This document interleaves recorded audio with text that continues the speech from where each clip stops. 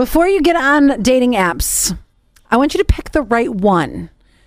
I'm going to give you 5, tell you which one matches with what you want, what you're looking for. Because maybe you're looking for a hookup, maybe you're looking for long term. Okay. Bumble. Wait, are you aiming this at me?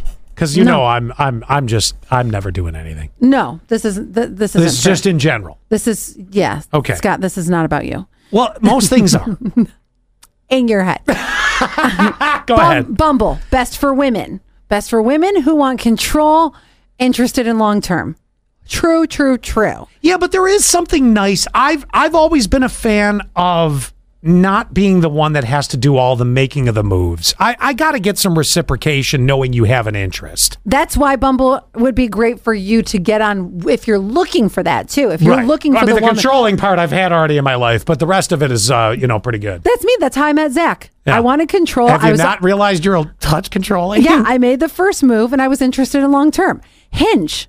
Those who also want something serious. Okay. Plus, it helps connections. You have to ask questions about things that they highlight on the profile. Oh, Tinder. That's how that works. That's helpful. Thank you. You're welcome. Tinder. Usually the hookup app. You think, right?